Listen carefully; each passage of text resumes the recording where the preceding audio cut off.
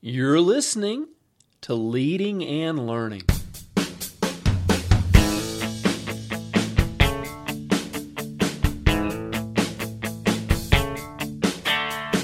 This is the place where we talk about practical leadership, theology, fitness, how to create winning habits, and so much more. My name's David Spell, and I'm a retired police officer, a pastor, a New Testament scholar, and a leadership coach. My goal on Leading and Learning is to help you live your best life. Thanks so much for joining us today.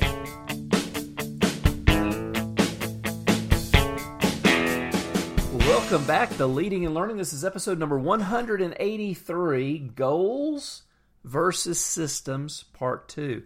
Last week we started off in Part 1 talking about the importance of setting goals, both as individuals and in our organizations. Sometimes we don't realize the importance of organizational or institutional goal setting. And we talked about how often just by putting a deadline on something, we put a sense of urgency inside of ourselves as well as those who might work for us. And even if this is an artificial date, it still gives us something to work for. So that's just one example. But today I'm going to talk about the importance of having the right systems in place. Goal setting, we never get away from it. It's something we should be doing regularly, setting short-term goals, mid-range goals, and even long-term goals. But how do systems fit into this? There's a pastor in Atlanta named Andy Stanley. He's got one of the largest churches in America, and he's known not just as a pastor, but also as a leadership consultant and coach. And you know, obviously, if you've built something that big, he knows something about leadership. And he says that our results are directly related to our systems. Now, that's a powerful statement. Our results are directly related to our systems. When we start talking about systems or processes, you can use that word as well, it's interchangeable. What we're doing is we're talking about organizational habits. If we're talking about setting up systems for our business, for our church, we're talking about creating organizational habits where you do the same things over and over again. Because if you've got a business and you're constantly changing how you do things, it's going to leave your employees confused as well as your customers. Now, that's not to say we don't revise, we don't upgrade, we don't update. Of course we do. But if we're doing it every week, then we're going to run into some problems. So organizational habits and systems. How are our systems working? And I want to give a few examples. Now, I'm going to give this primarily in the context of a church, but many of these are also applicable for your organization or your business. And in many cases, when we start talking about systems, we can even think in creating systems in our own personal lives, and I'll talk about that later. But one often overlooked system or process in any church is how do we track our visitors and our new converts? If you're a part of a church that has regularly, you have visitors coming in, how do you track and how do you follow up with those people? Let's just assume you're in a church of 200, 300 people, and you have maybe 5 or 10 visitors come every week. How do you track those 5 to 10 people? I actually recommend creating a system in your database where you can even automate it. I've been a part of churches where the person would receive an email and would receive a phone call. Okay, good. Or they might receive an actual letter in the mail and a phone call. But whatever it is, automate it and follow up with those people as soon as possible. Because the sooner that they're contacted, the better. Because think about this. If somebody visits your church because they're looking for a new church, the chances are that yours is not the only church they're visiting. So what is it that's going to make them come back? Obviously, it's giving them a great experience. But they might go to 2 or 3 churches and have a great experience. But when you contact them within 2 days and they get an email or they get a phone call from a friendly person that's thanking them for coming and offering to pray with them on the phone or whatever else you might want to offer, that is going to set you apart from those others. So the first contact should be within 2 days, and there should be preferably 2 contacts, at least an email and a phone call. But, in this day and age, sending out actual letters is almost unheard of.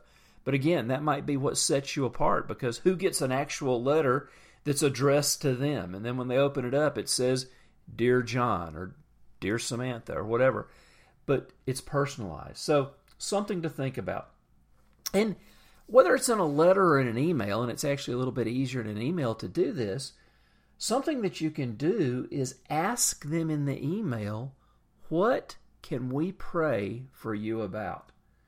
Now, this is important because now if they have a prayer request, they're going to respond to your email, and you've just created a little bit of a connection. And obviously, if they send you a prayer request, pray about it. If you have staff prayer, pray about it, and then send an email back and say, hey, I just wanted to let you know we prayed for your mother's surgery, or we prayed for your marriage, or whatever they ask to pray for. So you're creating a point of contact. You're creating connection. Pastor Rick Warren, who pastors one of the largest churches in America, says people aren't looking for a friendly church. They're looking for friends. And so by setting up a great follow-up system, a great process, you're helping people find friends. Now, let's look at this for your business. How well do you follow up with your customers? If you've got a service-related business and you've just serviced somebody's computer, or you've serviced their air conditioner, or whatever the job is that you do you follow up with those customers 3-4 weeks later and ask them how everything's going? If you want to set yourself apart from the other guys, create a system whereby every customer is recontacted. It might be an email, it might be a text, or a phone call, but just a simple contact where you say, hey, listen, we serviced your air conditioner, or we fixed your computer, or we worked on your car, or we did whatever. How's everything going? It doesn't have to be a long conversation, but again, if you want to set yourself apart, this is a great system set up. And you say, well, I've got so many customers. Then create a database. Get somebody to help you. Create a database. And even some of these things you can automate. I mean, we have a system in our church that we follow up with new converts. They get 4 emails and 2 phone calls over a period of a month. If they've come in and they've said, I want to accept Christ as my Savior, or they're rededicating their lives, and it's automated. I actually do that. I set it up where the emails are automated, and they get it over a period of a month. But it's a way to stay in touch. Very important system. Also in church life, another very, very important system is your children's ministry. What kind of children's ministry do you have? I was speaking at a church last year, and it was a smaller church, and the pastor was showing me around, and and I asked him, so where do the kids meet? And he said, we don't have that many kids, and he showed me they just kind of had a little corner of a classroom, and it was terrible. I mean, it was really terrible. And sure, they only had a handful of kids, but those handful of kids were having a terrible experience. Because it was just, being forced to sit in, like school desk and hear a lesson by somebody. And there was no interaction. There was no play. It was terrible. And I thought, what are they going to do when visitors come in? Because what's going to happen is visitors are going to come in, and if there's no place for their children, they're not going to come back. They're going to keep church shopping. So what kind of system, what kind of ministry, what kind of process do you have set up so that the children come in and have a great time? And this is not just babysitting. This is actually training and equipping and blessing the children so that they can grow up in experience God for themselves. But also within the children's ministry, how safe is it? Is it secure? Is there a way that the children are checked in and the parents receive a tag or something where they have to come and present that tag to pick their child back up after it's over? And again, in smaller churches, we may not think about this, but as we get bigger, this is a very, very important process to have in place. Another system that's very important is our leadership development system. What do you have in place in your church to help develop more leaders? See, this is not just the pastor's job. This is something that we constantly have to be pushing down to lower levels.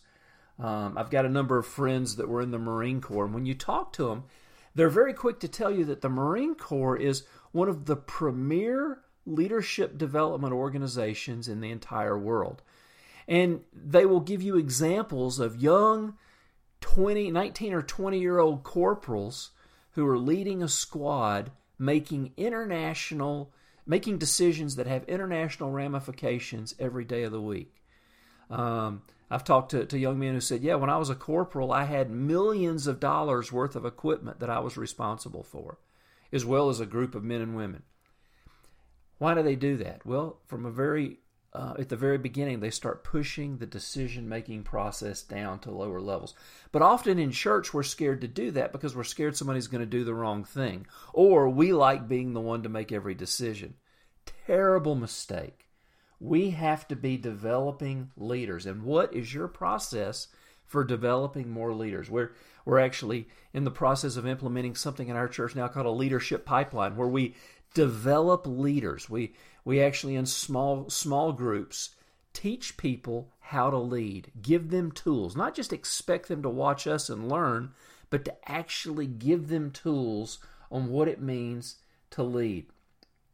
We want to teach people how to lead, but we also don't want to just get into the habit of creating more followers, because I think that's the easy trap to fall into is, I'm the leader and I need you to follow me. Again, terrible decision.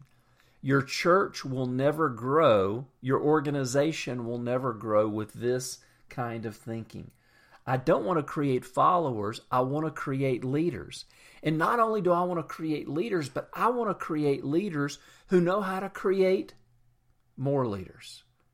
Because if I do that, I'm creating a process of multiplication that's going to set my church up for long-term growth.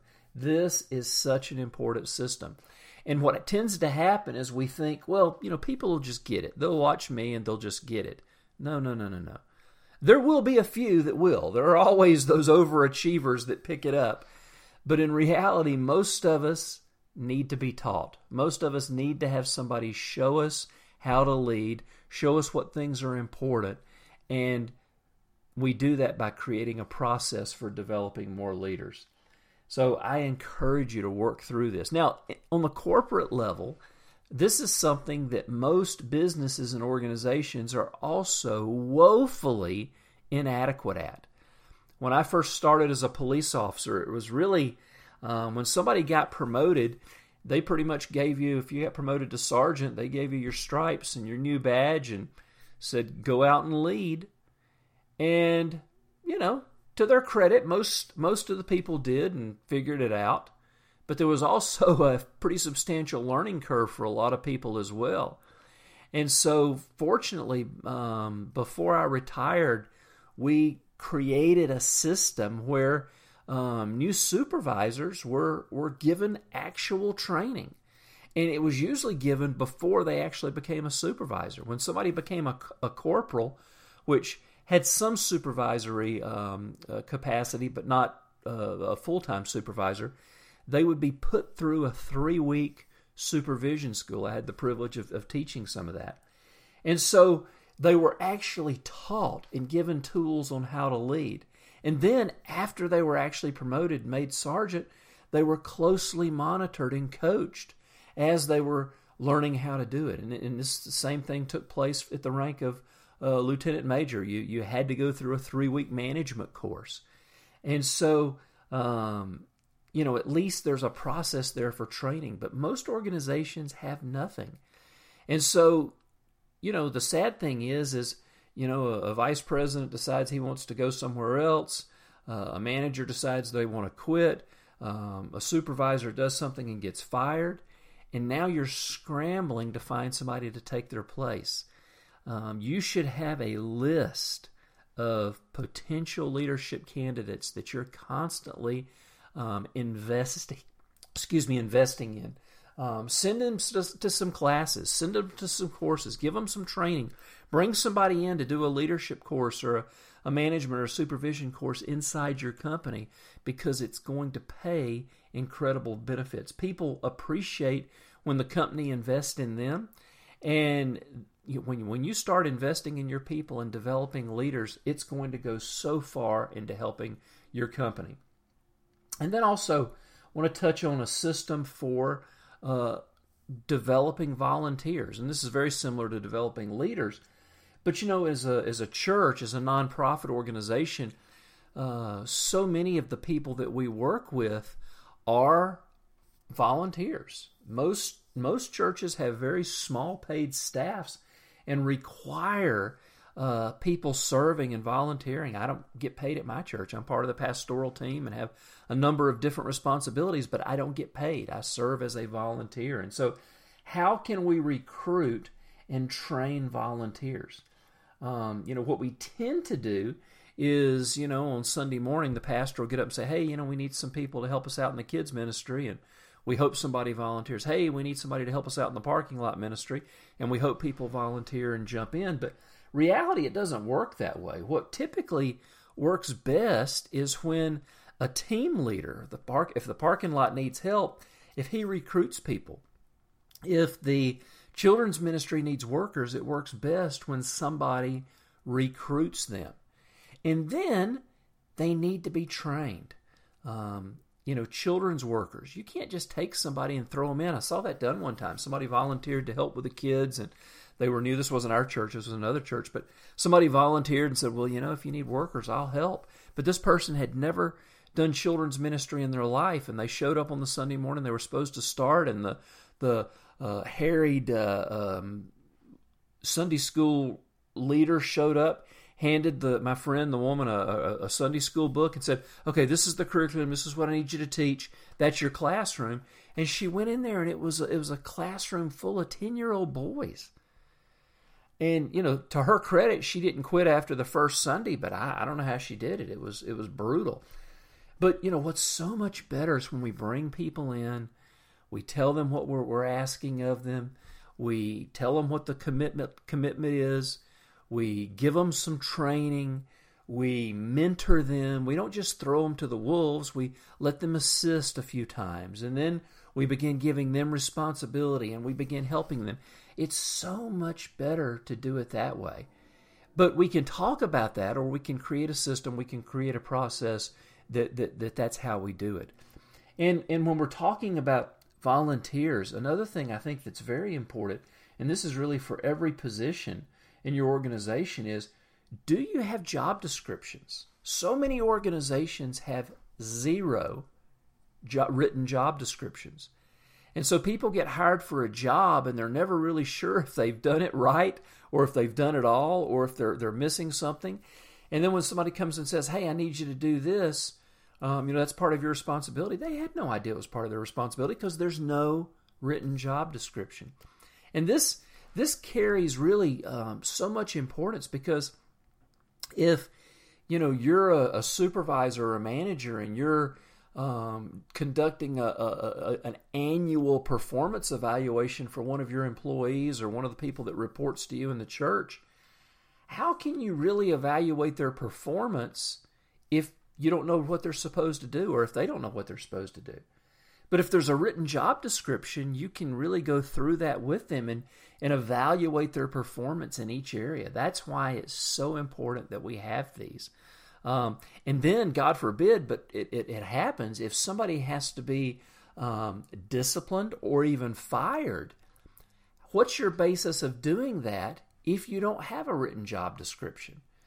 How can you say, well, look, you're not meeting standards, you're not doing your job? And they say, well, what do you mean? I'm doing what you've told me to do. And so it just makes the leadership's job so much easier when you've got a written job description that you can guide people with. It also gives you a tool to coach and mentor them. If somebody is trying but they're struggling a little bit, you can go through and say, okay, this is what I need you to do. And, it's written here in your job description. And then you can coach them and mentor them and tell them what you need them to do and how you want them to do it. But also a job description, and especially for volunteers, adds weight to the job. If you're working in the cafe at church, or if you're working in the kids ministry at church, or you're part of the security team at your church, and I give you a job description, and I say, okay, these are our responsibilities. Read it, make sure you understand it, and then sign it. I'll give you a copy, and I'll keep a copy. Wow, you've just added some weight to that position. This is not just, hey, show up when you can and help out. This is your job. This is what you're committing to, and I need you to read it and sign it. What you've just done is you've elevated that job, and you've just made it much more important, or at least made it seem much more important than it really is. So that's why it's so important. And this is something that every organization needs to develop. Well, there's a whole lot more systems we could talk about, but these give you an idea on things that you can do to position yourself for growth. A church that's only got 100 people is only going to have 100 people 5 or 10 years from now if they don't develop systems. A church that only has 500 people is only going to have 500 people 5 or 10 years from now if they don't develop systems. Because the systems, the processes that we develop, position us for additional growth. Ask yourself right now, if you're a pastor or a leader in a church and, an additional 300 people showed up Sunday, how would you deal with it? What would you do with them? And I'm not just talking about the physical size. It might be difficult cramming them into your present auditorium, but how would you administrate? How would you take care of them? How would you make sure that they were looked after? Is there a system in place where you could immediately pop out a few more connect groups because you've already got enough leaders and get a lot of those people into connect groups? So something to think about. So processes and systems. Goals versus systems. How do they work together? Well, obviously goals are very important because they're the bridge that get us from where we're at to where we want to be. But at the same time, the processes that we create, they provide the guardrails. They provide the structure that are going to continue to take us down the road into the place where God has called us to go. Well, now it's your turn. I'd love to hear from you. What has been your experience in setting up systems or processes in your organization? I'd love to hear what you think. Go to davidspell.com. Make sure you subscribe while you're there. Just drop your email address in. But while you're at davidspell.com, just leave me a question or comment in the comments section for today's post. And I want to let you know that this episode of Leading and Learning has been brought to you by my book, New Testament Snapshots. New Testament Snapshots is a really interesting study on 12 of the lesser-known characters in the New Testament. These men and women are usually lurking in the background, and you may not have heard or read a lot about them, but they're there, I promise you. And what we're going to find is every picture tells a story, and even though these guys and girls might be hiding in the background of the picture, there is still a story for us. So check out New Testament Snapshots. There'll be a link in the show notes. Well, friends, until next time, this is David Spell encouraging you to keep setting goals and creating systems.